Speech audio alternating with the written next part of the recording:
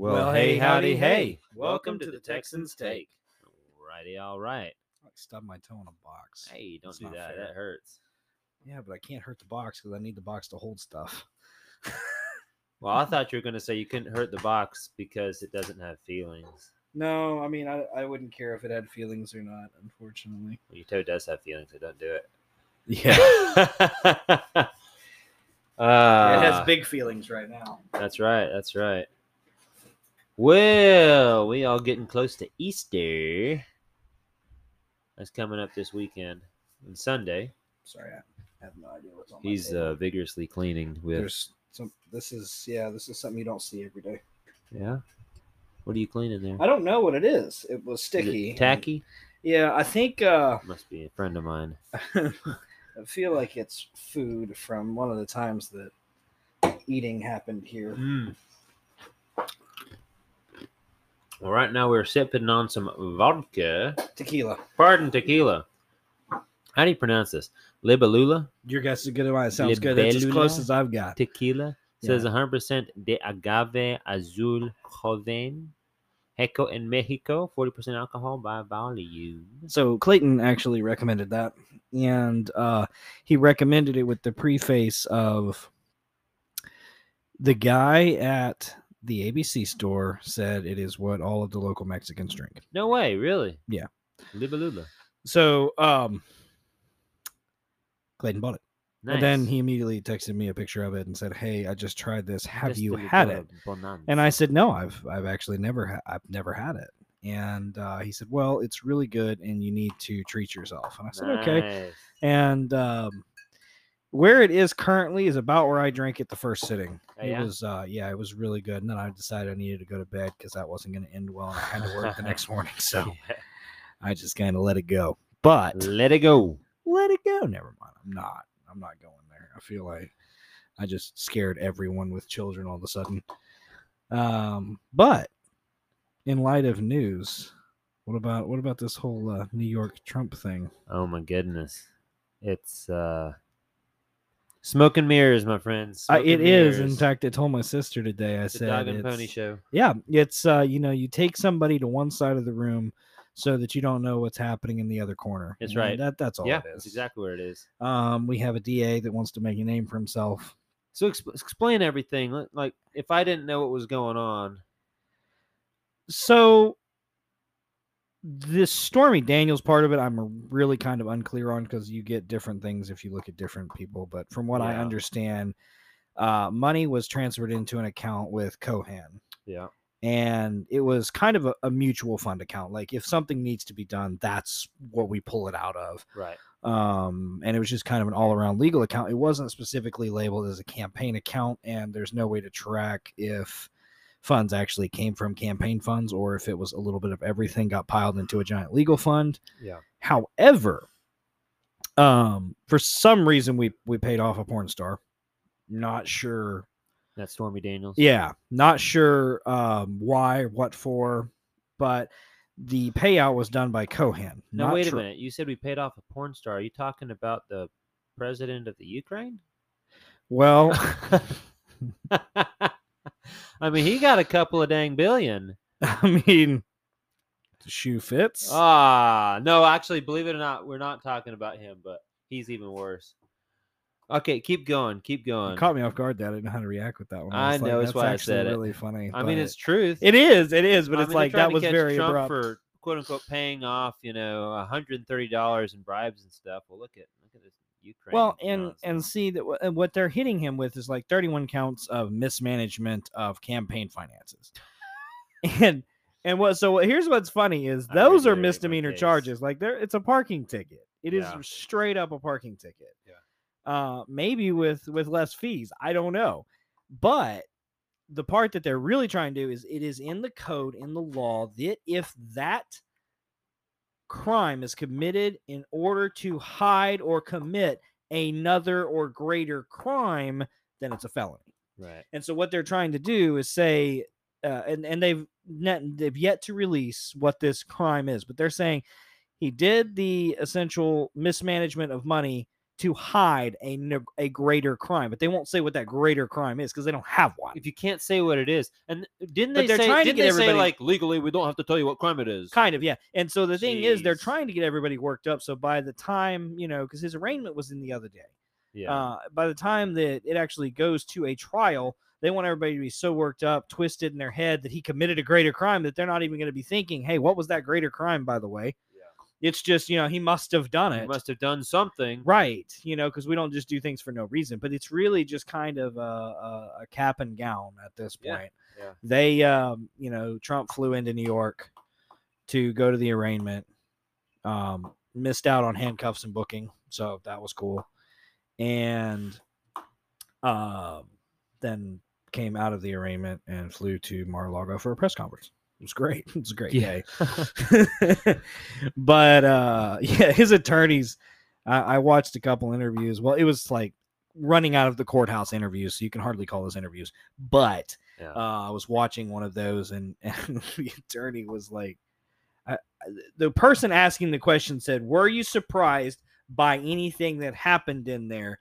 And one of his attorneys said, "No, not at all." And the other one goes, yes, the lack of facts in that room. And in any court case I have ever been in my, how many ever years, generally there are some facts, is what he said, but there were none in that room. Nobody had facts. I was like, in that New Yorker, hard at it. None of them have facts. That's not, there was no facts in the room, but no. He was very clear that it was just completely a facade and it was a joke. That's exactly what it was. And the other attorney went on to say it's kind of a joke of the legal system. Like they're making a literal joke of what people do for a living. That's exactly right. Yeah. Yeah, it's what it is it's the exact same nonsense that we were dealing with all throughout his presidency. Yep. He couldn't get anything done because the entire time he was in the president's seat, there was all, Russian collusion, and Russian this and Russian that, so he was under investigation the entire time he was the president. Oh, by the way, the entire time he was president, while he was under investigation and all this, our economy was But see, this whole thing is just to kind of create this dissolve of memory for everybody that Biden is absolutely out of his mind, sick. He's committed multiple crimes and should be charged. And though he may be sick, I think he should still be charged. Mm-hmm. And his son should be charged. Mm-hmm. And it's really bad when his own daughter said that she did not want to go to sleep in that house ever because he was a creep. Yeah, that is pretty bad. When that came out in her journals, I was like, and we're not like the greatest hair sniffer on the planet is the one that we have in the White House. I mean, he should know what every type of shampoo tastes like just by saying, hey, I use Suave. Oh, that's a great, I can, that should be a whole conversation at this point. Yeah. That's how terrible it is. Yeah. That we've allowed this. You don't talk about dog and pony show. That is a dog and pony show. Yeah. Like we are literally, really. But what I was saying is that's exactly what's going on now because, all they're trying to do is find something, even if they have to invent it, that Trump is guilty of specifically so that he doesn't run for office. And so that he's ineligible. They want to make sure he's ineligible. Yeah, exactly. Not that he doesn't run because he's already running. Yeah, so they want to make sure he's ineligible to ever have office again. And that's why they want that felony so bad. Yeah, but on top of that, there is so much out there that is verifiable about Biden that they're looking into right now about his whole crime family. Yeah. That they're like, oh, we've got to find something on Trump. One, we don't want him to be eligible for the presidency seat. And two, we got to shift the public view away from Biden. Like, there's something wrong. I did not know that Biden had a daughter until this year. You know what I mean? Like, there's something wrong with that. To the point where this one's just, like, swept away. And then, her journals come out and she hits front page news. And I'm like, oh, okay, wow, this is... But they're finding, like, legit bad stuff going on. Like, getting payments from China for... what was it, like $3 million or something given to this account? Yeah, it was like $3.2 million. Given to the family, all the different Biden kids got this for, it's like just this mystery money comes in from China. It's like, oh, okay, what's this from? You know, and it's been what was it? 4 years ago. There was everything about Hunter Biden. I guess. How long has it been since they found his laptop? Ooh, probably 3 years. It's been a long time. But, Hunter Biden's got all these terrible, business deals with the Ukraine that are under suspicion and this, that, and the other. And all of Europe is under suspicion at this point. Yeah. But anyway, so I remember when all of that was going on. I lost my train of thought there. Did you put grease on the tracks? No, I did not. That's usually what causes that. I don't know if it's the tequila. Yeah, or... take another sip. Try that. Because that always works for me. It doesn't actually always work for me. Usually more sips is worse. Oh. I'll say something, but... Okay, well, I mean, we were talking about Ukraine. Yeah. And... Hunter. Yeah. Laptop. Crimes. Yeah. Twisted crimes that Hunter was involved in Ukraine. Yep. Laptop. 3 years ago. Yeah.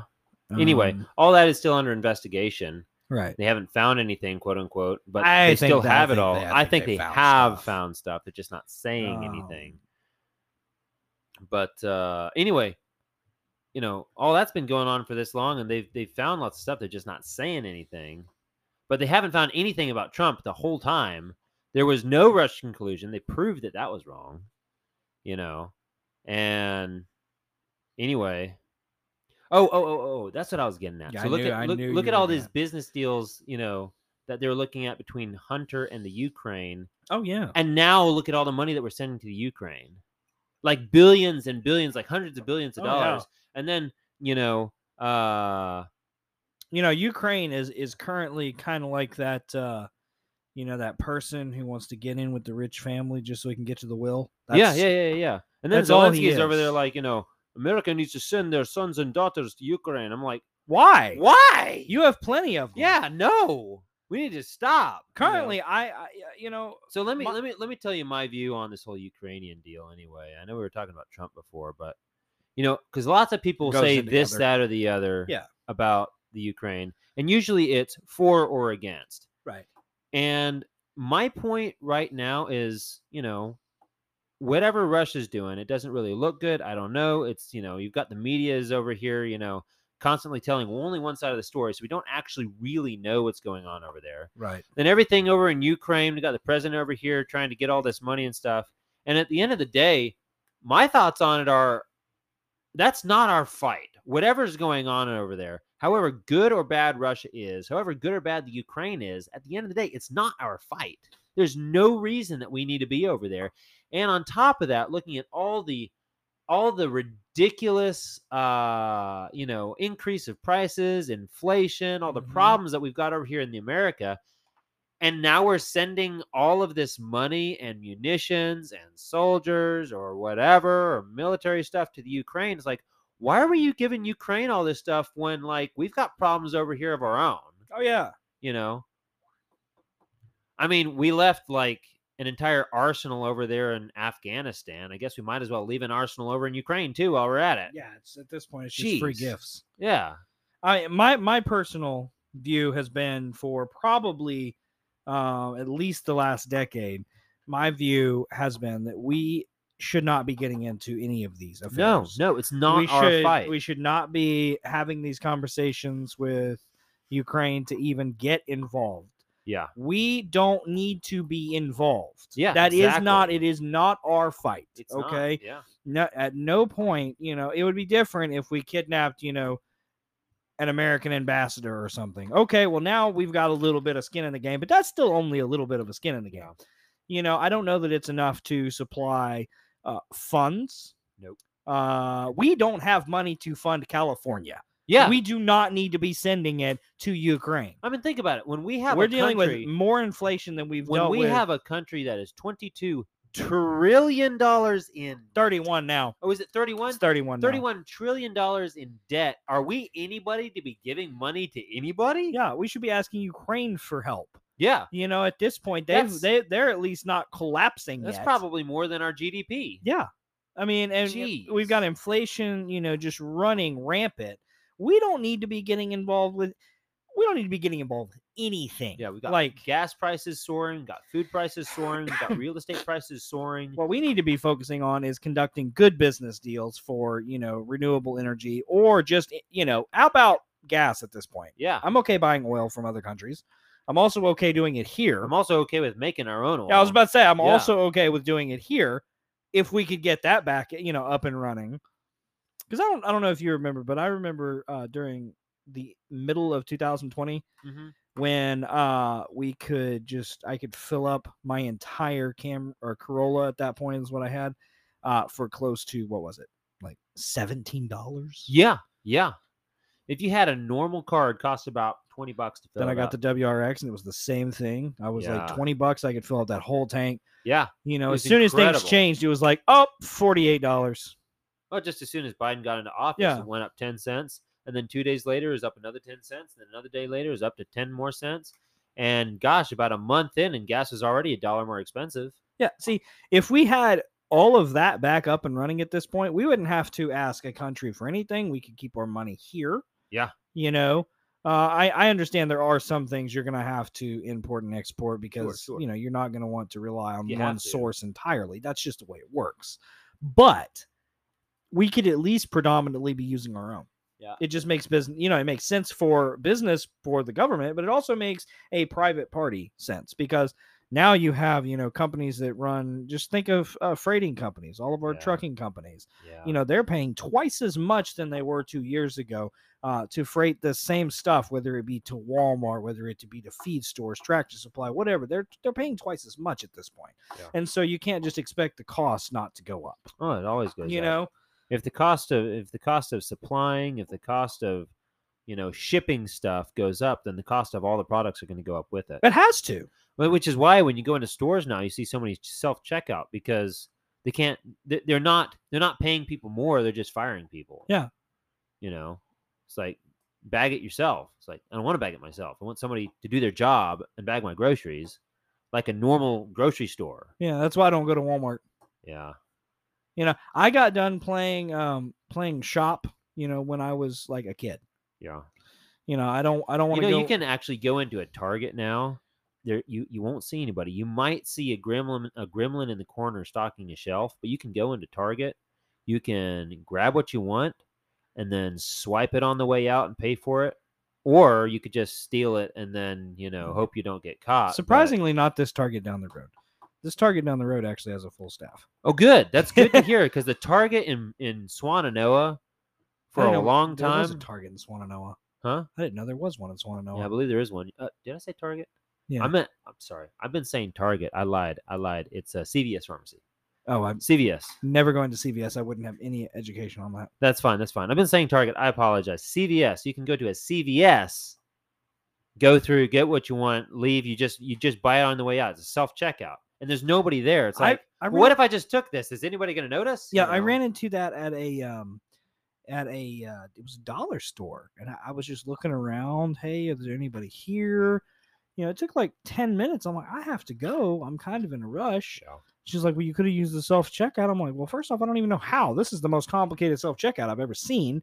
And even that be the case, you're just like self-certifying everyone that comes in the door, because she was like in the back. How do you even trust us with this stuff? Yeah. I mean, like, honor system, I guess. Well, that doesn't work everywhere. There's some places. It hardly works anywhere. There's some places where people just go in and steal stuff. Yeah. And employees aren't even allowed to go and do anything about it. I mean, at that point, what stopped me from going in and grabbing the 2 chargers that I needed for my phone and just walking to my car? No idea. I'm sure they got cameras and stuff, but you're not going to catch everybody. Yeah, but also nobody's going to do anything over $10. So sure, you know exactly, what I'm saying, right? So I don't know. It's a mess. All of that to say, we're talking about Trump and this dog and pony show about Oh getting wow, him we went on a serious rabbit trail. big rabbit trail, almost as bad as ones that we're known for. I know, right? Wait, why was this episode 3 hours? Oh yeah, now That's I right. remember. Yeah, we took several detours, but we're gonna take a break right here, and we'll be right back.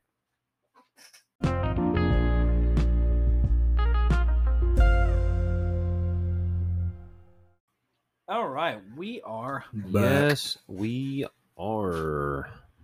Okay, well, that was enough political talk for tonight. Now we're going to talk about something a little bit different.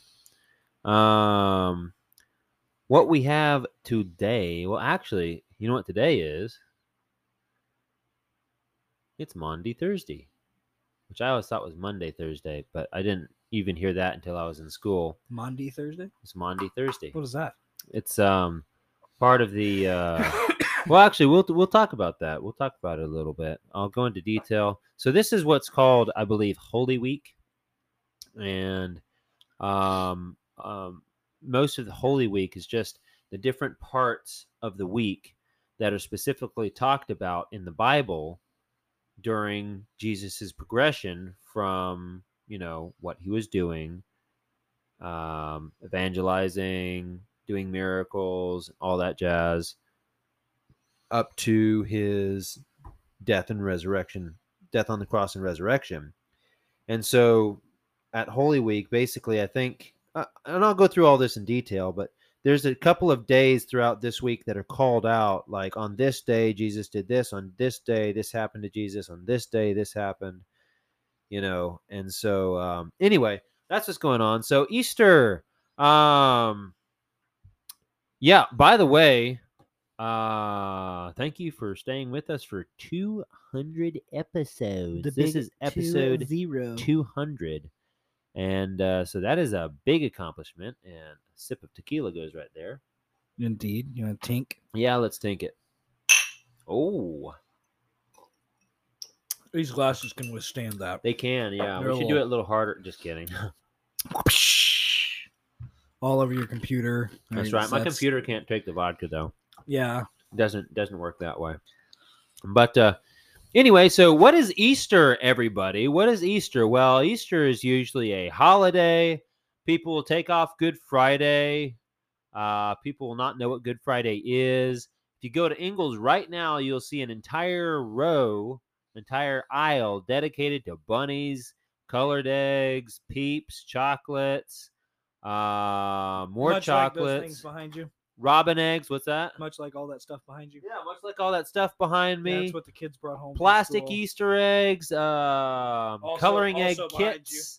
Man, it's just a kind of a big fun weekend, But anyway, the best part about it, which not as many people talk about actually, is the point of it, which is Christ's resurrection.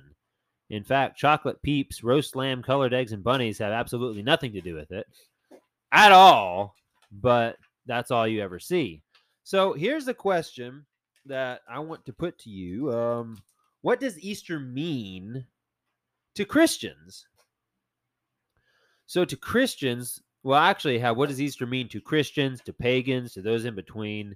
So let's get a couple of general ideas about Easter today. What is Easter? So to Christians, I already told you what Easter is. So Easter is the day that Jesus rose from the grave. Okay? So he was crucified on Good Friday, and the Bible says that he was dead. Okay? And then on the third day, Friday, Saturday, Sunday, he rose from the grave. Okay? And I know that doesn't work out perfectly. If you think about it, there's only 2 days after Friday. Well, it's actually the way the days, the nights, and the hours work out in the scripture. It comes out to about three days from Friday, Saturday, Sunday. And so Jesus rose from the grave on Sunday. And so what was he doing there? Well, what he was doing there is he was proving who he is, right? So for basically the entire Bible is a story of Jesus, right? I would say he owns the place. Right. So it's the story of Jesus, and all the way up until he actually comes down to earth. And what is Jesus' job for us, really? First off, he's God. And second off, he makes a covenant with us. And Jesus is the sacrifice, the ultimate sacrifice to fulfill that covenant to save us from our sins, because we're a bunch of sinners and we're sinning daily. And in order to pay for those sins, there needs to be a sacrifice, a blood sacrifice. Well, we've been using animals since God instituted sacrifices, right? But even God said those sacrifices stink to me. They're no good. I'm telling you to do them anyway, but they're no good. And the reason is because what really would satisfy God, what really would satisfy the judgment and the consequences of sin is your death and blood. Okay? Because that's the only thing that can satisfy it is the death and the blood, because that's, the penalty for sin is death, right? Somebody's. If for you, it must be yours. Well, we can't do that, right? We can't pay our sins back enough, and so we can't die on the cross or anything. We can't pay the penalty for our own sins because we're not good enough, right? There's nothing that we can do, even dying, that's good enough to pay for those sins. And Jesus says, well, God says, well, hey, actually, I'm good enough. And so the third person of the Godhead, Jesus, said, I will die on the cross to save my people from their sins, because he can't do bad. He can't do evil. He is the definition of good. And so he's the only thing. I just see what I did there. It works out perfect. It works out perfect. Yeah. He's the only one that is good enough to be sacrificed. But the thing is, he's God, right? So you can't just go sacrifice God. And so God's like, well, we need to sacrifice a person, because if a person commits a sin, then only a person can pay for it. Okay, so God's like, well, I've got to come down to earth as a person. Thus, he comes down as Jesus. He was born of the Virgin Mary. He lived a perfect life. And in all honesty, he had a perfect death. Okay. And while he's sitting there on the cross, just before he breathed his last, he said, it is finished. And he gave up the ghost. And then he died. Okay. And that's the bad part, right? He died. But he said that he would raise again on the third day, and he did. So he rose on the third day. On the Thursday. No, it was actually on a Sunday. He rose on the third day, and fulfilled all prophecy about him. And it works out. Yeah, and he paid the penalty for our sins by dying, but he had to raise again because he's God, so he can't be dead, right? So he died a physical death and then rose and brought the body with him, and then he came back to earth to prove it, and so that's what Easter is. A lot of people call it Resurrection Day, whatever you want to call it. What does Easter mean to pagans? Well, to pagans, generally they're like, oh, well, Easter was a pagan holiday, right?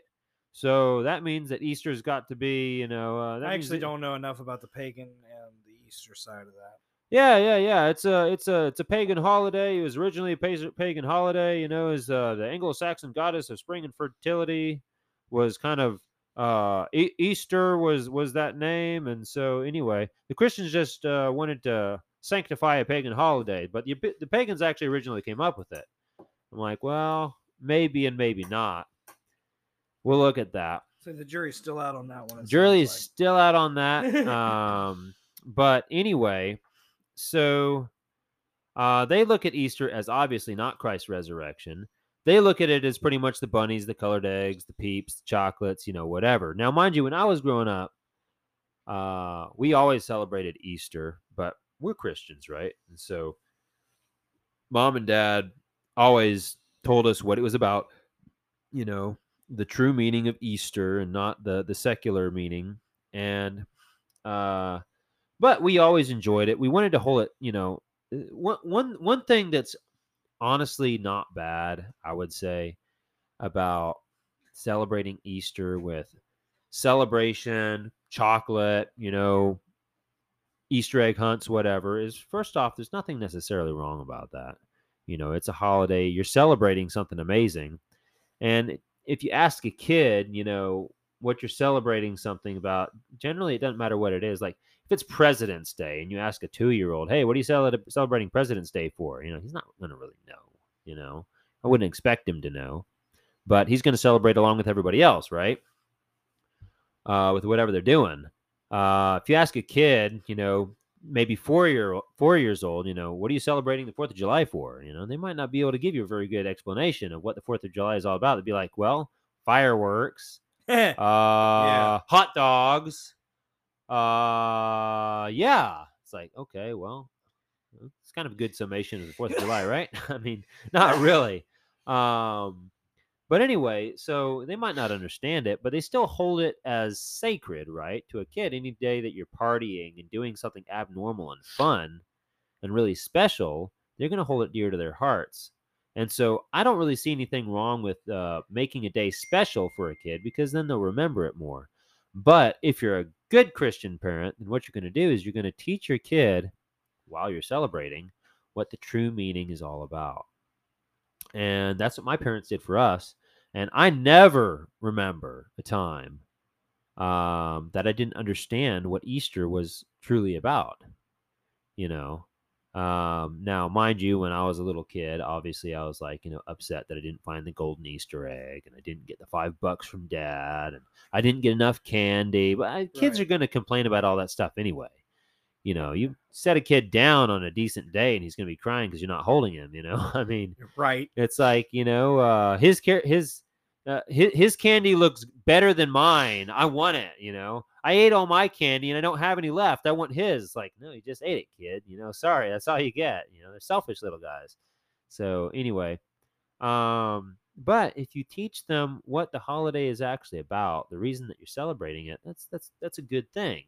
And so now they can kind of grow up, and they'll still celebrate Easter, and they'll remember it extra special, like, because they have good memories surrounding it, hopefully. And I don't know. I don't necessarily see anything wrong with that. I know a lot of Christians may differ on that. They're like, well, it's not the reason for Easter. I'm like, well, there's no reason to take joy out of people's hearts. No reason to be a Scrooge about it. But as long as you're teaching them what it's actually about, that's really what matters. Yeah. But anyway, to a pagan, they really don't see anything important about Easter. They see it as, if anything, it's just kind of a spiritual day that you maybe hang out with family, or don't do anything at all, or don't do anything different. They see the name Good Friday and it doesn't make sense to them, and they may eat a chocolate bunny, or roast a peep or something. I don't know. Roast a peep. Yeah, we actually did that last Easter. We got some peeps for the heck of it. We were at Juliana's grandparents that were at Earl's place. I mean, they're basically marshmallows. And they had a fire going, yeah. And so we're like, what if we roasted one of these peeps? And Juliana's like, ooh, good idea. And so anyway, we roasted a peep. It didn't smell very good, but we did it. Did it taste good, though? Not really. But if you put one in the microwave, it looks great. Well, actually, they swell up real big. Oh, do then they? when they turn it off, it goes and it deflates. Really? Yeah. If you really want to screw up your microwave, do that. I mean, you can actually put it on a normal plate. Just put it on a plate, put it in the microwave, and the whole thing will swell up. And after it gets about 4 or 5 times its original size, if you turn the microwave off, then it'll deflate. I'm not exactly sure what's going on there, but do it and try it. It'll be worth it. Don't make a mess, because it's marshmallow. So if you make a mess, it'll stay there forever. Dad actually hates s'mores, marshmallows, and everything related to marshmallows, just because do, but I like he it. I was a Cub Scout and a Boy Scout, so Dad has done a lot of camping with us over the years, and he didn't mind a s'more, now and again, until we had Cub Scout, or it might have been Boy Scouts, whatever the case. We were making s'mores, and he grabs one and eats it, and kind of almost enjoys it. Starts walking around, and he steps on a melted marshmallow that somebody dropped.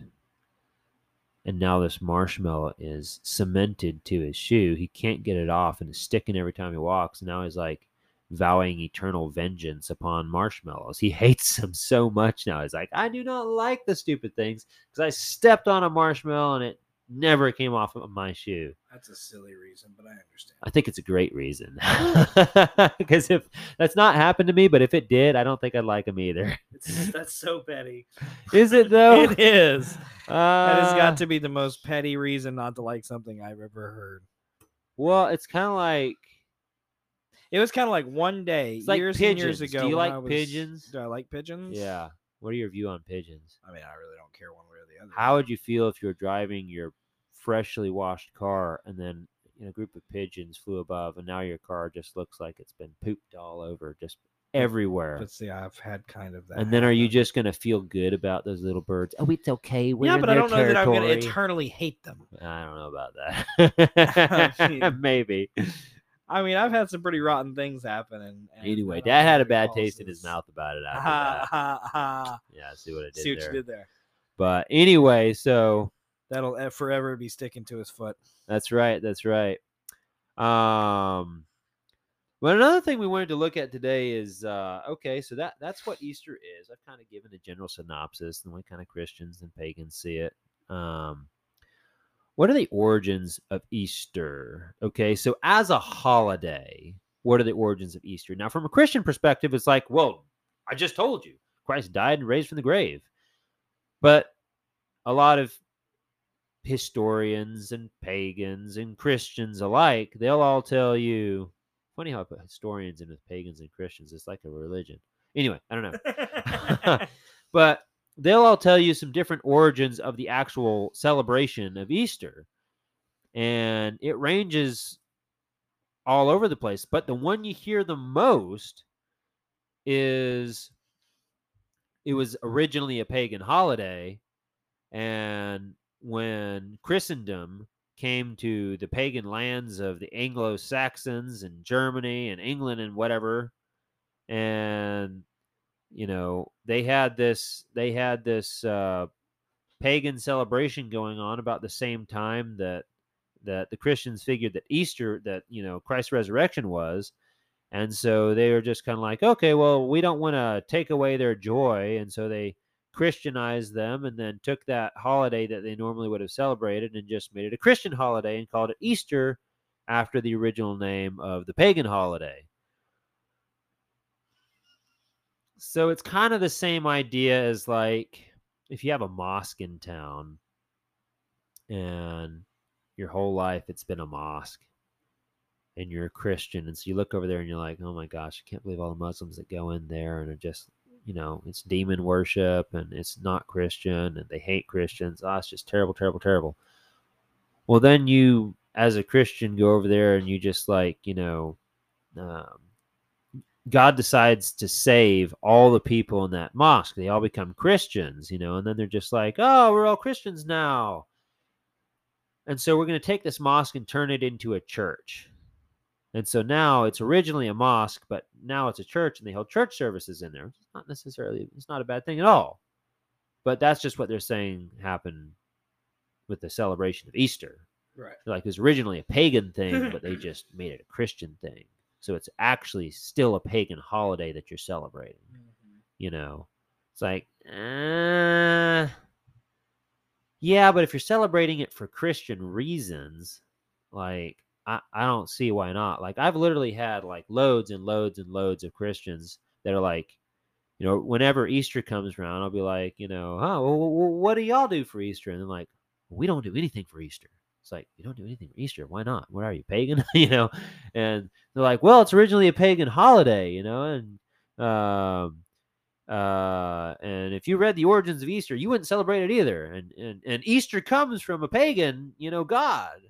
And I'm like, whoa, well, then why don't you just celebrate Christ's resurrection? Because that's what Easter is supposed to be about. And they're just like, we don't do anything for Easter. We just go to church and maybe we have dinner as a family, if that. I'm just like, okay, all right. Well, I mean, if you want to be kind of a Scrooge about it, sure, whatever, go ahead and do that. But But anyway, so let's look at some of the stuff that I pulled up. None of this is mine. I just found this online. And so this is from it says Easter morning. This is from BibleStudyTools.com / Bible-study / topical-studies / what is the meaning of Easter and why do we celebrate it? So you can actually kind of find out exactly how I found this, what I typed in to get to this site. And so let's see. Why do Christians celebrate Easter? Well, we celebrate Easter because not only did our Lord conquer death, but without the resurrection, we have no foundation for our faith. So in 1 Corinthians 15:13-15 says, "If there is no resurrection of the dead, then not even Christ has been raised. And if Christ has not been raised, our preaching is useless, and so is your faith. More than that, we are then found to be false witnesses about God, for we have testified about God that he raised Christ from the dead, and but he did not raise him if in fact but he did not raise him if in fact the dead are not raised." In other words, Christianity has no point of if the resurrection didn't happen. Yeah. Christians would have been martyred for nothing and placed their faith in false hope. Thankfully, the resurrection did occur, and for those reasons, we have immense hope and assurance. So, here you go. The history of Easter. Now, this is just the history of Easter according to BibleStudyTools.com. So some people have suggested that Easter has some pagan origins. It gets muddled depending on which theologian you ask. Some have said that the pagan roots of the holiday date back to Babylon. So, according to Candace Lucy, according to the ancient Sumerian legend of Damuzi, also known as Tammuz, and his wife Inanna, or Ishtar, Tammuz dies. Ishtar is grief-stricken and follows him to the underworld. Here, naked and bowed low, she is judged, killed, and then hung on display. In her absence, the earth loses its fertility. Crops cease to grow and animals stop reproducing. Unless something is done, all life on Earth will end. So that is one of the main theories about where Easter, the name Easter, comes from. Saying originally it was a Sumerian legend about these kind of god people here, Sumerian gods, I guess, of Tammuz and Ishtar. And Ishtar is the name of his wife, and weird things happened to her. And they had some sort of weird pagan celebration about her. And the celebration was called Ishtar. I don't even know if the celebration was called Ishtar, but the name of the goddess was Ishtar. And they're like, oh, well, because Ishtar sounds like Easter, that's probably where we get the name. Okay. That's probably where the name Easter comes from and the celebration. And that's why Christians call it Easter now. And so it's like, maybe. Okay. Others have said that the church, wanting to win the trust of their pagan neighbors, still created a holiday that happened to fall around the time of a similar pagan festival, one that perhaps involved a certain bunny. Christians cannot deny that, at the very least, pagan practices have infiltrated the holiday, from dyeing eggs to tales about the Easter bunny. Nevertheless, when we celebrate what some believers like to call Resurrection Sunday, we celebrate and that's a fragment, and that sentence is never finished, and I don't know why. But anyway, that train of thought is lost there. I don't know where the end of that sentence went. It ran away. But it literally just ends with "we celebrate," and there's not even a period. But obviously, I can finish that. If you are a Christian, we call it Resurrection Sunday, and we celebrate the resurrection of Jesus Christ on the cross. So, listen here. Why is Easter called Easter? According to crosswalk.com, and I don't think I have that one pulled up, it says the origin of the word Easter isn't clear. The Venerable Bede, that's Bede, An 8th century monk and scholar proposed that the word may have come from the Anglo-Saxon Öster or Istre, a Teutonic goddess of spring and fertility. Recent scholars haven't been able to find any reference to the goddess Bede mentioned and consider the theory discredited. Another probability is the Norse Öster or Istur or Ostra, which meant the season of the growing sun or the season of the new birth. The word comes from the same roots. In this case, Easter would be linked to the changing of the season. A more recent and complex explanation comes from the Christian background of Easter rather than the pagan. The early Latin name for the week of Easter was Hebdomada alba, or White Week, while the Sunday after Easter was called Dominica in albis, from the white robes of those who had been newly baptized.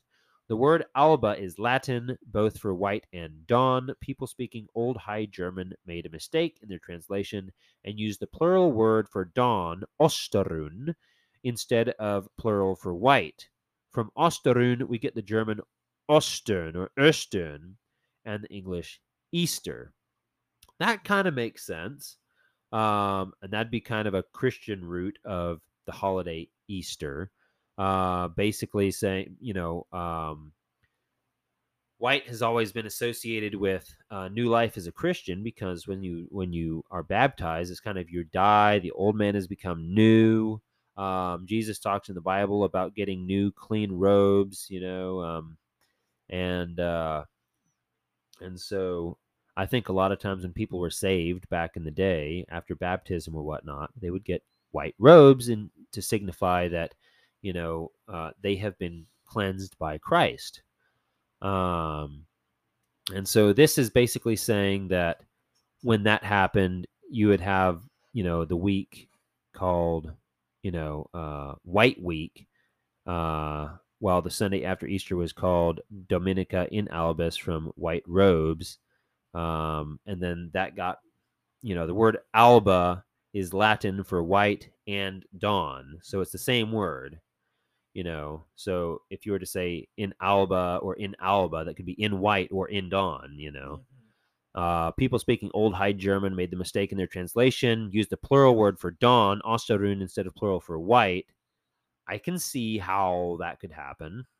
And then from Osterun, you get the German Östern, and from the English Easter. So that kind of makes sense, kinda. Yeah. It's a little like, it's reaching a little bit, I would say. Yeah. But I'm not saying that it's wrong. No. I don't really know. So anyway, there's a kind of a quick synopsis there. So let's actually take a quick break, and we'll be right back.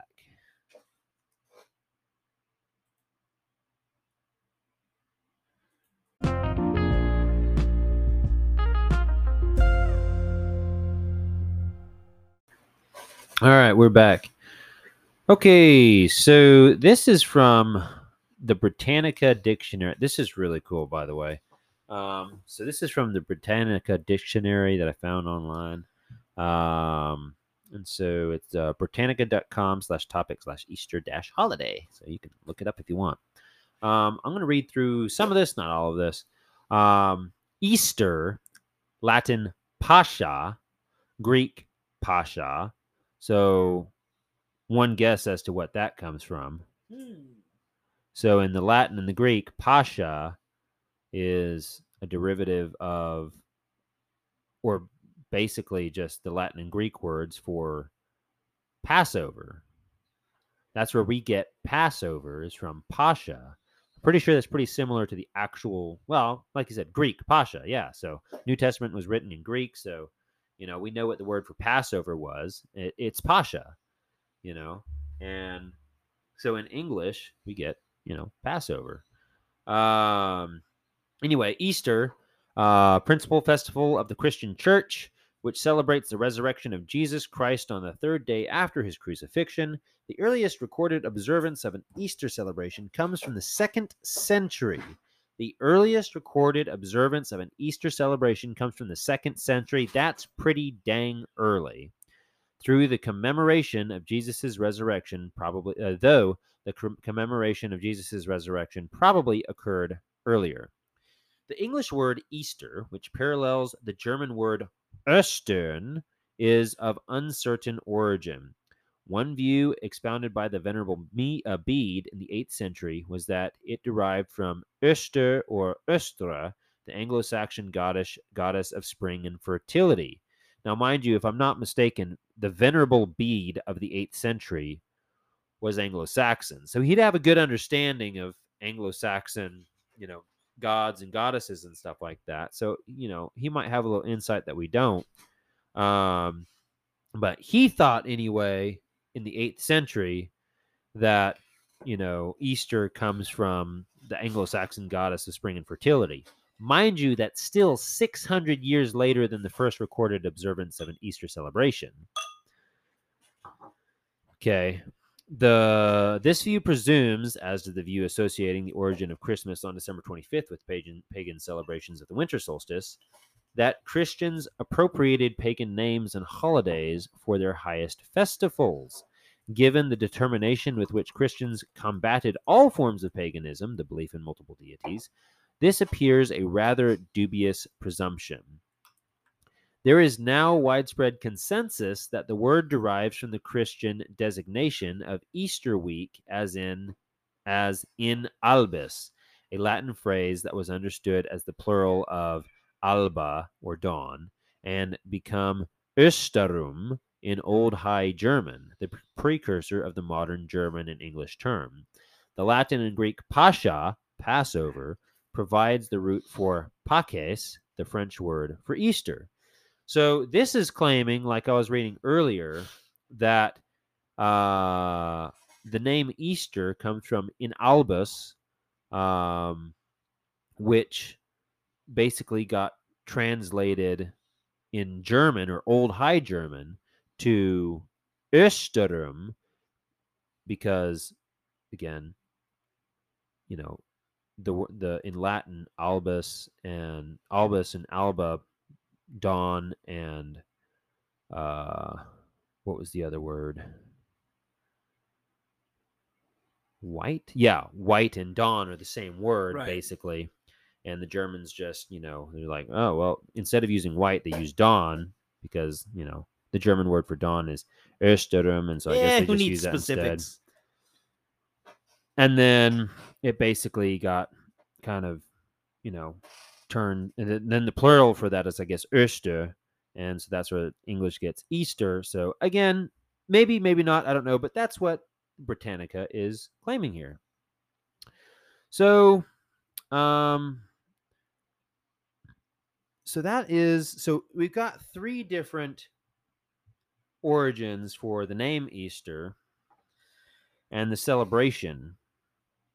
The first being the old Sumerian god Ishtar, which some places claim that Ishtar would be pronounced Easter. And then I read other places that was like, no, definitely not. It should be pronounced Ishtar, which is nothing like Easter. It's just like it is similar, obviously, but I don't know. And then you have the Anglo-Saxon goddess of spring and fertility, who is Östra or Öster or Ostern, and they're claiming that that's the original celebration or whatever for Easter. And then there is a perturbation of in albus, an old Latin, phrase for the Easter celebration and, Easter week. And so which one of those is actually true? I don't know. Basically what I've heard is the Anglo-Saxon one has definitely been disproven. That's not true in one place. And then other places is like, oh, it's definitely true. And then the Ishtar one is like, oh, that's definitely true. It lines up perfectly. And that's where the bunny comes from and all that. And another one that says, that's definitely not true. It's been disproven. And then all of them pretty much say that the in albis explanation is basically just far-fetched. It's like it's a bit of a stretch, but there's no way to really disprove it. So it's like, I don't really know. So my question is, what do y'all think? Obviously, I'll tell you which one I like the most, which is obviously the Christian origin of Easter. Basically started out as in albis, and it just so happens that Easter kind of sounds like Ishtar and Eastern. I mean, you can't help that. But that doesn't, I mean, are you going to say that Eastern comes from Ishtar? I mean, no, you can't do that, because they're completely different religions, completely different, goddesses or whatever. But for some reason, they both say that the Christian Easter comes from that. I'm like, well, that doesn't really necessarily make sense either. So anyway, I might go ahead and skip over this. This is the date of Easter and its controversies. Although I think it's very interesting, I think I'm going to hold off on that. Easter customs. This is one that I thought was very interesting. So Easter, like Christmas, has accumulated a great many traditions, some of which has little to do with the Christian celebration of the resurrection, but derived from folk customs. And this is interesting to me because I've always wondered about like the eggs, the bunny, all that jazz, painting the eggs. Where does that come from? Well, this is claiming, well, I'll tell you what this is claiming. I'm just going to read on. The custom of the Easter lamb, a lot of people have lamb for Easter, appropriates both the appellation used for Jesus in Scripture. Behold the Lamb of God, which takes away the sins of the world. John 1:29, and the lamb's role as a sacrificial animal in ancient Israel. Okay. In antiquity, Christians placed lamb meat under the altar, had it blessed, and then ate it on Easter. Since the 12th century, the Lenten fast has ended on Easter with meals including eggs, ham, cheese, bread, and sweets that have been blessed for the occasion. Okay, so the use of painted and decorated Easter eggs was first recorded in the 13th century. So decorated Easter eggs, did you know this, Brig? Decorated Easter eggs go back to at least the 13th century. That's the 1200s. That's a long time. Yeah. I mean, that's a long time. The church prohibited the eating of eggs during Holy Week, but chickens continued to lay eggs during that week. No duh. And the notion of specially identifying those as Holy Week eggs brought about their decoration. So basically what it's saying is during the Holy Week, they weren't allowed to eat eggs. Okay. And that's because of the Lent. The Holy Week is associated with the Lent. And during Lent, they'd give up different things. I'm not sure where they pulled that out of Scripture, but, a lot of the early church did a lot of stuff like that. They would deprive themselves of something. That'd actually be a really good topic to do one time, is just Lent, what it is, why some Christians do it. We would have to have somebody a little more educated, maybe somebody who actually practices it. Right? That would be really cool to have. The thing is that I would want somebody that actually practices it and know what they're practicing, because a lot of them practice it and they have no idea why. You ask them about it and they're just like, oh, well, it's for Lent. And I'm like, well, great. Why? You're like, oh, well. Because. Don't everybody do it? I'm like, no, they don't. In fact, I also don't get the little people do it. ash cross on my forehead. Yeah. Which that's associated with Lent too. And I'm not saying that these are bad things either. I just don't know why. I don't understand them. And I don't really want to do them. I don't understand them. Mainly because, first off, it doesn't really mean anything to me at this point. I don't think it's necessary. I've never read about any of those in the Bible. And if somebody asked me why I was doing it, I would really want to know and have an answer. I don't want to be like, geez, I'm part of this kind of Christian cult thing, and they mark my forehead with a cross, and, Right. And so I don't know. I guess I'm just part of it. You know what I mean? In a certain way, it's almost like semi-cultish. Yeah. I've always thought about it that way. And a lot of people think of it that way, and I know for a fact, I have always said it's because I don't understand it. And exactly, and that's what I always say, and which is one of the reasons why I wouldn't really want to do it unless I actually really understood it. And I know there are some people that understand it, and I would like to understand it better. So if you do understand it, let me know. I'll probably read up on it also and have my own idea. So that doesn't mean that you can't pitch it to me and explain it a little bit better than I read it. But all that to say, part of the Lent deal, they would give up the eating of meat. I think in general, I'll I say think that maybe wouldn't you work could for have. me. I think you could have like fish on Friday or something. I'm not already really out. sure. We haven't But even one of the started. things that they definitely prohibited was the eating of eggs. I could do. Okay, I and could do without so eggs. the thing about not eating eggs is that despite how many eggs you don't eat, the chickens are still going to lay them, Right. right? And they'll be laying them during Holy Week, this whole time where you're not supposed to be eating them. And so now Christians are associating, mind you, this is back in the 13th century. So now Christians are associating Easter or Holy Week with not eating eggs. And that kind of makes eggs a little bit special because you have a whole bunch of them now and you're not eating them, right? So let's continue. But chickens continued to lay eggs during that week, and the notion of specially identifying those as Holy Week eggs, because they're Holy Week eggs, right? So brought about their decoration. So if you're not going to be eating them and it's Holy Week, you might as well do something with them. And so they would decorate them and make them pretty and this, that, and the other.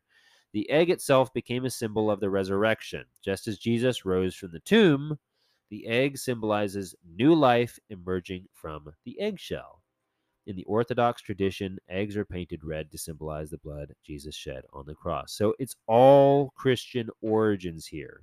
That doesn't mean that you're going to find this stuff in the Bible, but that does mean, I mean, it's kind of like, what's it called? Homecoming. Lots of churches have homecoming. What is homecoming? Homecoming is, Is that actually a popular thing? it is, yeah. Because I've been in tons of churches throughout my life, and I've only known Lakey Gap to do it. A lot of churches do it. That is interesting. Yeah. I just thought it was a Lakey Gap thing because, like I said, I've been. As far as I know, a lot of churches do it. Now, I could be wrong. We could actually look it up real quick just to see. I'm curious now. Yeah, I thought it was. Yeah, it was never a thing I've heard of until. Summarizer. This is from southernliving.com. Church homecomings have a long tradition among African American church congregations and families. Depending on the congregation, homecomings may have one or more several purposes: commemorating a church's anniversary, honoring its deceased, celebrating its members, and encouraging those who have moved away to return for a reunion. Okay. Church homecomings. Article about church homecomings by blah, blah, blah, blah, blah. Churches nationwide annual homecomings have a long tradition among. Oh, that's the same thing. Okay. A country church homecoming. Our little country church had a homecoming today. This means we gathered to celebrate one more year of being a Christian family of brothers and sisters in Christ who meet to worship the Lord at Goshen Baptist Church. Church homecoming recipes worth praising. Church homecoming. How to do a church homecoming program, ehow.com. Church homecomings, NCpedia. Organizing a church homecoming. Synonym. Homecoming, how to make your celebration better. ACST. I don't know what that stands for. Church homecoming welcome speech printable. I love to know. Welcome to church homecoming service. Things you'll see at every Southern church homecoming. Church homecoming. CPC Durham. Homecoming, now church NC. So I don't know. Maybe it's just a North Carolina church thing, or maybe it's a church thing in general. I don't know. Bethel Baptist Church homecoming. SE. Worth County. Okay, so that's. I don't think that's southeast Worth County, wherever that is. That's in Georgia. Okay. All right. Mount Pleasant Missionary Baptist Homecoming and Revival. Okay. So I would say that homecoming, maybe not every church does it, but it's a thing. But anyway, homecoming is a thing that a lot of churches do. And basically what homecoming is, as you can gather from my ramblings, you have it once a year. Maybe it's a celebration of the anniversary of the church. But basically, it's a big potluck dinner or pot providence. I think that just sounds stupid, whether it's true or not, accurate or not. But it's big covered dish church luncheon. Churches are big on luncheons and food and stuff, which I think is awesome. And they will try to get as many people as they can to come to the church. If you have kids that left and they go away, they're at school now, you invite them back in. If you have family members and friends that used to come or came once or whatever, you'll invite them in.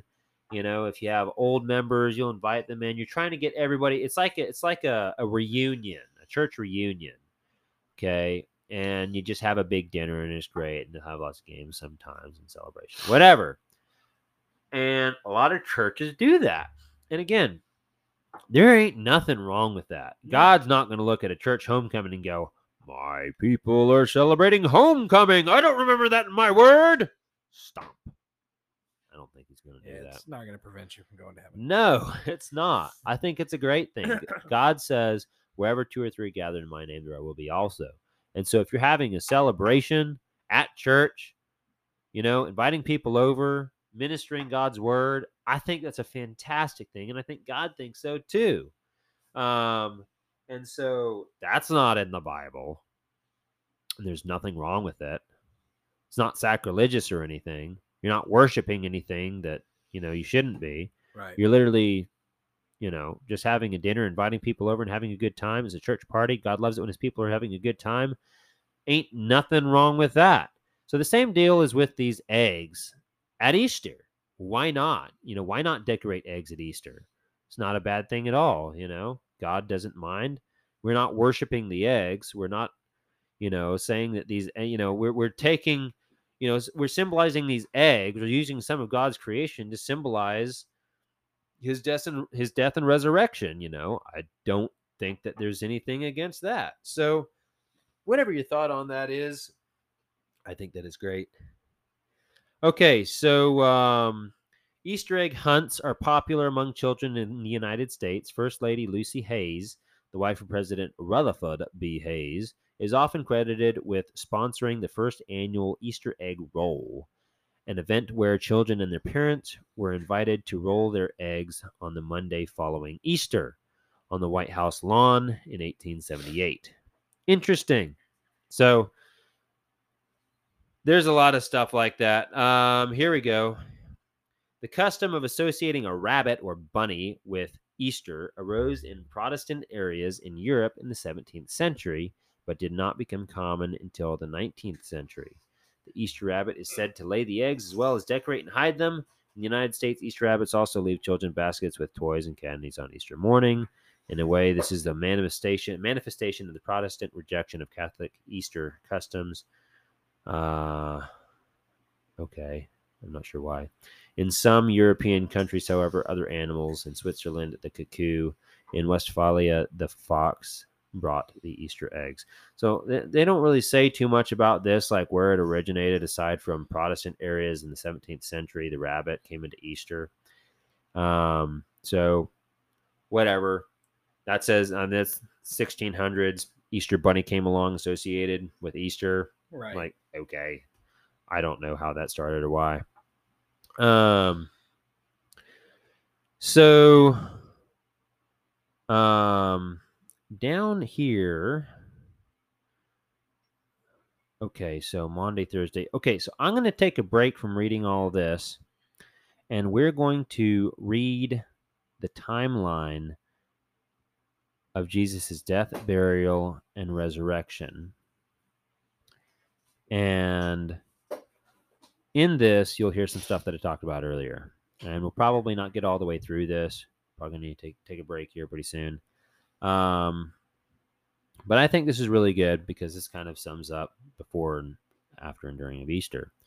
Jesus' final hours. Jesus' final hours on the cross lasted a total of 6 hours, according to the sequence of events recorded in the 4 canonical Gospels.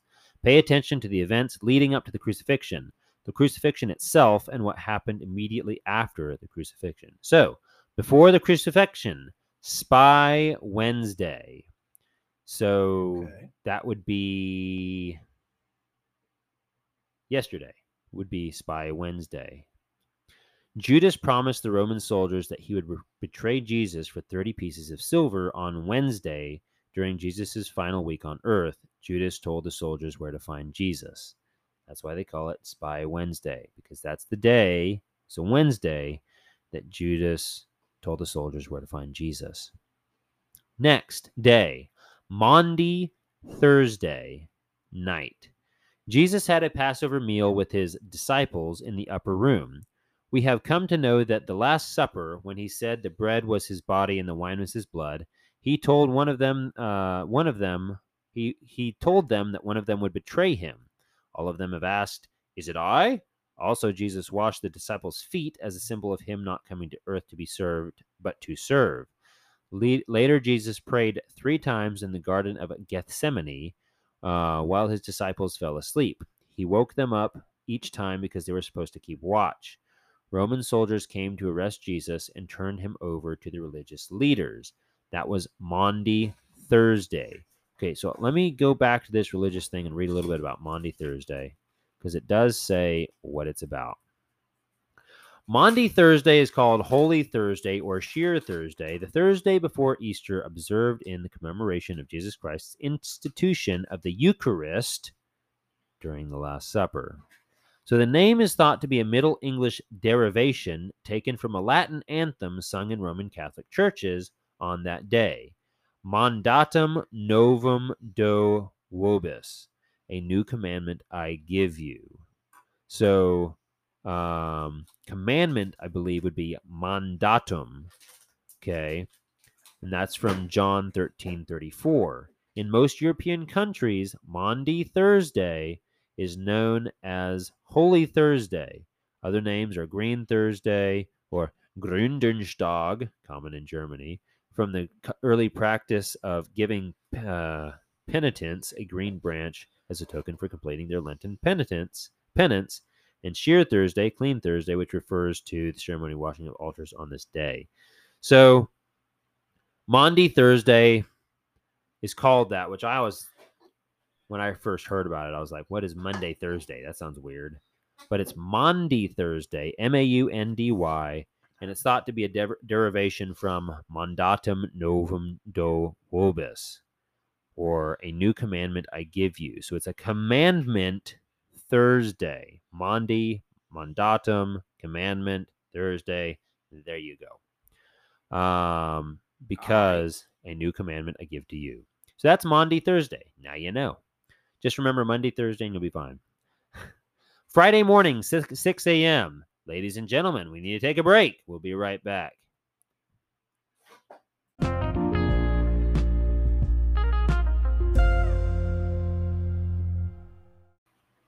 Okay, so we're now at Friday morning at 6 a.m. Wait, no, it's not. Yeah. Oh. Jesus stands trial before Pontius Pilate, who was the governor at that time. Jesus is sent to Herod. So y'all see what's going on here, right? I'm reading a timeline of everything that happens just before Christ's crucifixion. So we have the Spy Wednesday. Judas tells her Jesus is. We have Maundy Thursday night, and that's where Jesus institutes a new Passover, right? It's the communion is what it is.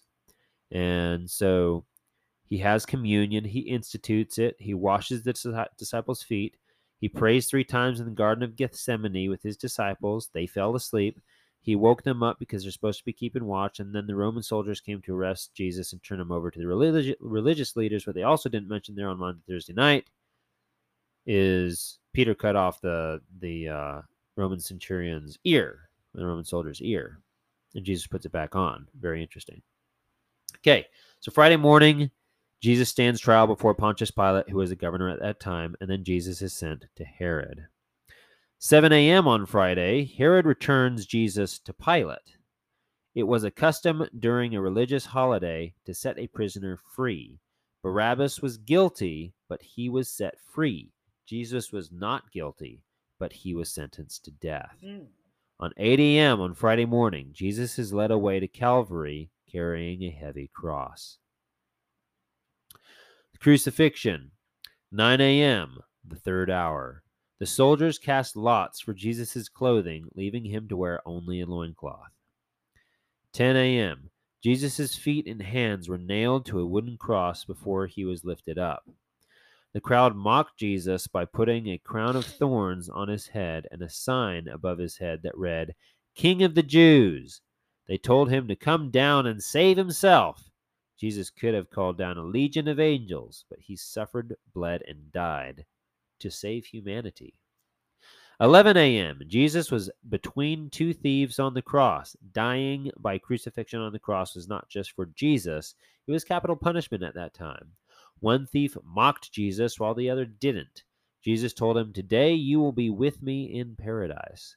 Jesus spoke his 7 last expressions from the cross. The first 3 expressions were for the people.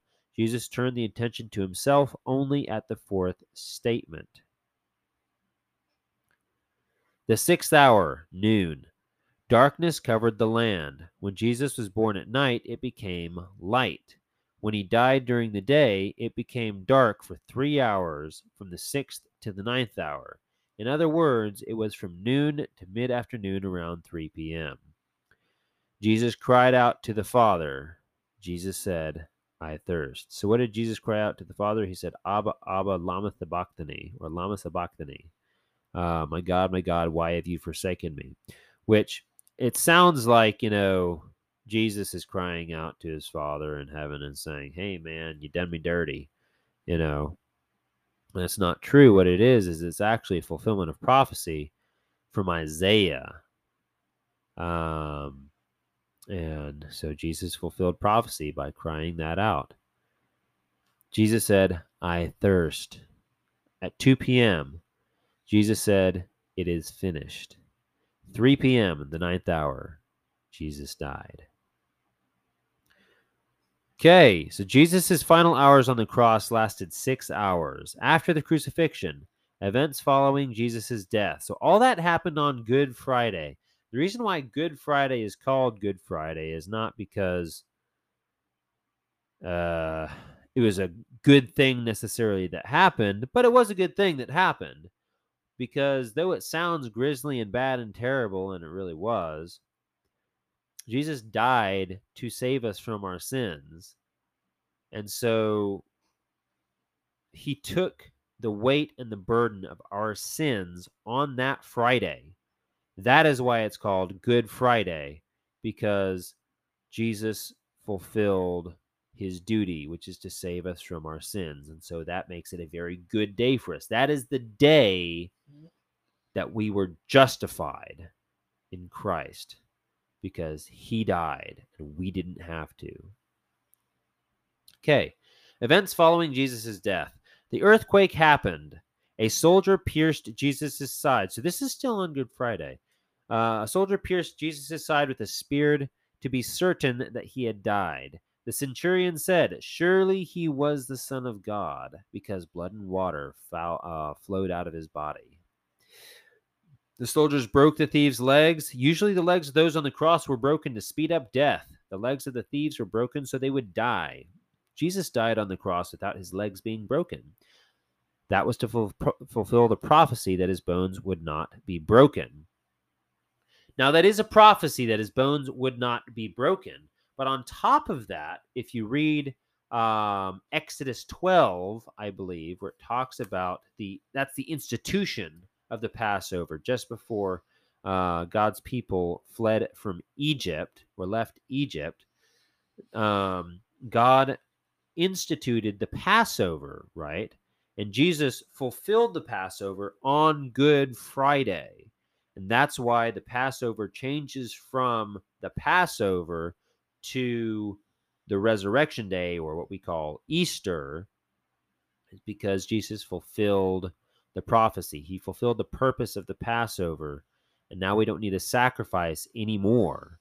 And so just before Jesus was crucified, remember on that Maundy Thursday, that is when Jesus instituted communion as a replacement for Passover, because he had fulfilled the point of Passover.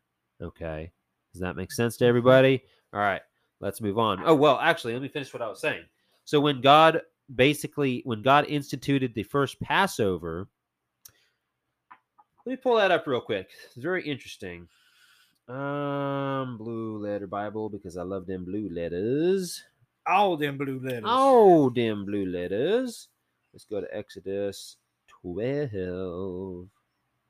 All right. So the Lord said to Moses and Aaron in the land of Egypt, "This month shall be for you the beginning of the months, blah, blah, blah, blah, blah. Tell the congregation of Israel that on this day of every month they shall take a lamb according to the father's house, a lamb for a household, and if the household is too small for the lamb, then he and his nearest neighbor shall take according to the number of persons, according to who can eat your lamb." So basically, you take this lamb, you kill it, you wipe the blood on the doorposts, because God's going to pass through and kill the firstborn of every household that does not have the blood on the lintel post. But God told his people ahead of time he was going to do this, and so they did that, and none of them died, and that is the first Passover. That's why it's called the Passover. Let's see. Kill their lambs at twilight. Then they shall take some of the blood and put it on the two doorposts of the lintel of the houses in which they eat it. They shall eat the flesh that night, roasted on the fire with unleavened bread and bitter herbs. They shall eat it. Do not eat any of it raw or boiled in water, but roasted with its head, its legs, and inner parts, blah, blah, blah. See, you shall not let any of it remain till the morning. In this manner you shall eat it with your belt fastened, the sandals on your feet, and your staff in your hand. You shall eat it in haste.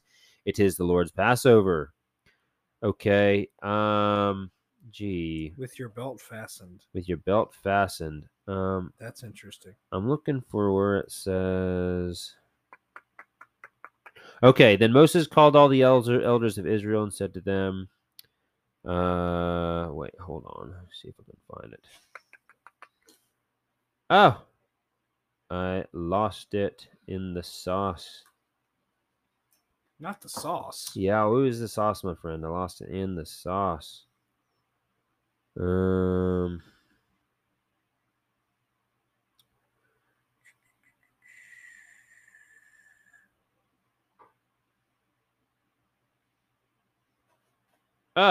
I should have written this down. We found it, folks.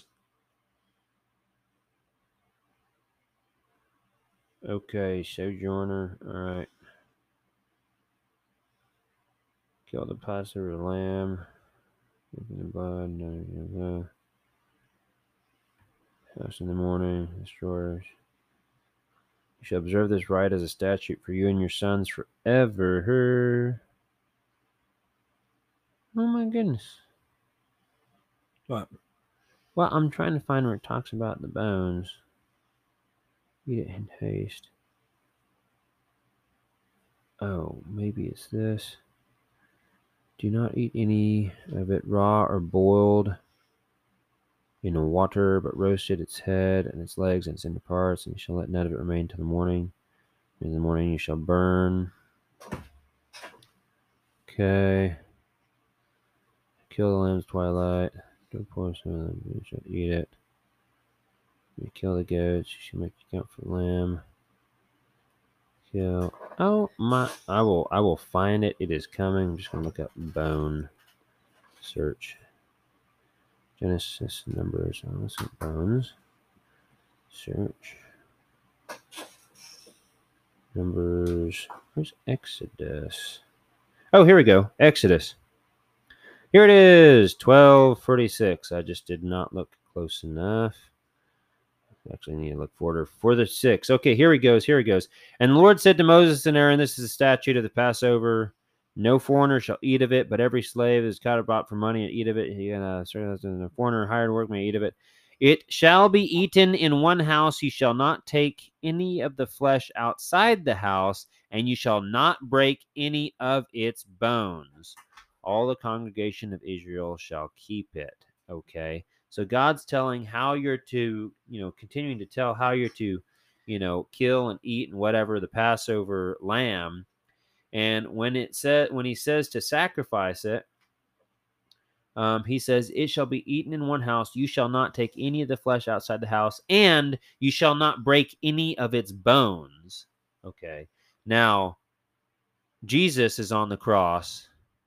He is the ultimate sacrifice.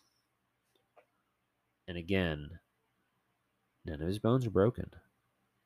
Normally, they would have been, because they would break the bones so that they would die faster. But Jesus was already dead. He died a lot quicker than they anticipated. And so they didn't have to break any of his bones. Also, it's just an added thing. It's like they didn't want to go around breaking people's bones, even if they're dying on the cross. They just did it to speed up the process. Like, hurry it up. I'm going to have to break your bones. You're not dead yet. All right, well, speed this up. Break his knees. So they break his knees, then they'll die faster. Basically, when they break their knees, when you're on the cross in the position that you're in, you're forward, and when you're in that position, the only way you can take a breath is by lifting with your knees, taking a breath, and then sagging back down because you're in excruciating pain. And so if you're in that forward position for too long, you would suffocate. So you lift yourself up, take a breath, and you come back down. And so in order to kill him quicker, what they would do is like, all right, well, he's kind of taking his time dying. They would break the knees. If your knees are broken, you can't raise yourself up. And so you would just suffocate and die faster. And so that's what they did to the other two thieves, because they weren't dead yet. But with Jesus, he had already died. And they were like, go break their legs. And then they look at Jesus like, well, this one's already dead, so we don't have to. And so they didn't, fulfilling prophecy and fulfilling the requirements that God placed on the sacrifice, which is, it shall not have any of its bones broken. Very interesting. Okay, the earthquake happened. A soldier pierced Jesus' side. Surely he's the Son of God. The soldier broke the thief's legs. Usually, let's see, it was fulfilled prophecy that his bones would not be broken. A Pharisee, Joseph of Arimathea, asked for Jesus' body. He was taken down from the cross and laid in the tomb of that Pharisee. A large stone was laid in front of the tomb, and the soldiers guarded the entrance. The resurrection. Jesus was in the grave for only 3 days. He rose on the third day, just as he said he would. Christians celebrate the resurrection of Jesus on Easter Sunday, which comes after his death on Good Friday. The resurrection account appears in all 4 of the Gospels and in the book of Acts. References the Holy Bible. So there you go. There is a timeline of Jesus's final days and hours up until his death and resurrection. And so that is what we're celebrating on Easter. We're celebrating the fact that he died to save us from our sins, but more importantly, the fact that he rose from the dead on Easter Sunday. If he did not rise from the dead, if he didn't do that, then like Paul says, we're all fools and we've been had. Right. Okay, we have no hope in our salvation. We have no hope in our God. We have no hope, in our faith at all. It's just meaningless. But because Christ did rise from the dead, we do have a hope. And so his death was not in vain, and our sins are indeed taken from us. And we do indeed have a hope in Christ and his promises. And so that is awesome. So, I think that's about all I have of it. So thank you for joining us for our 200th episode.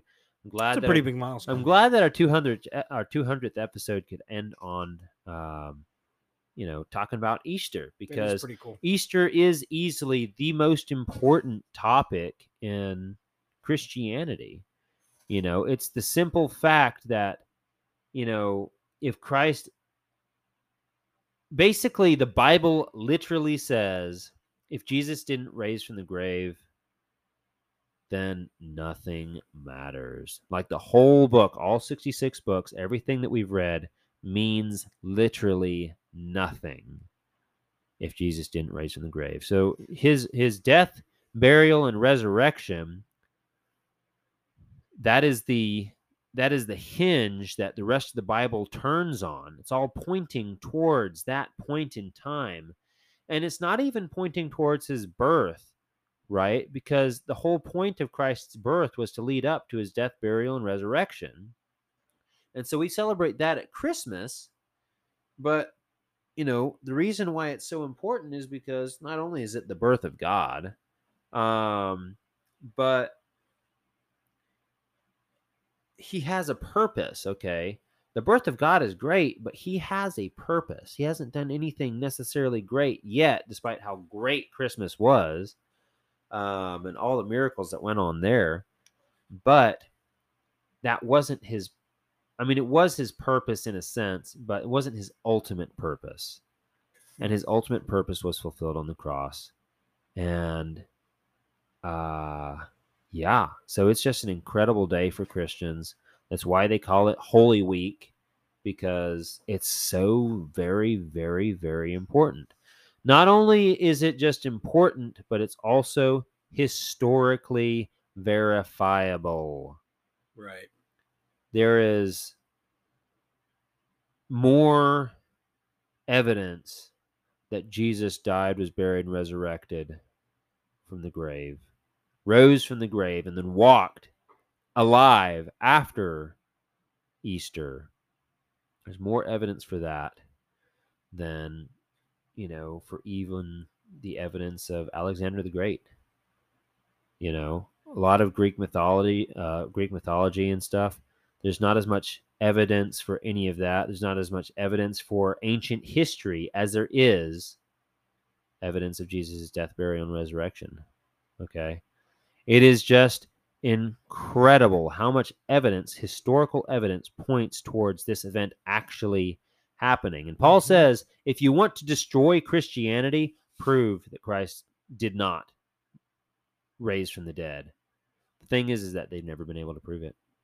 They've never been able to prove it. Historically, it is a verifiable fact.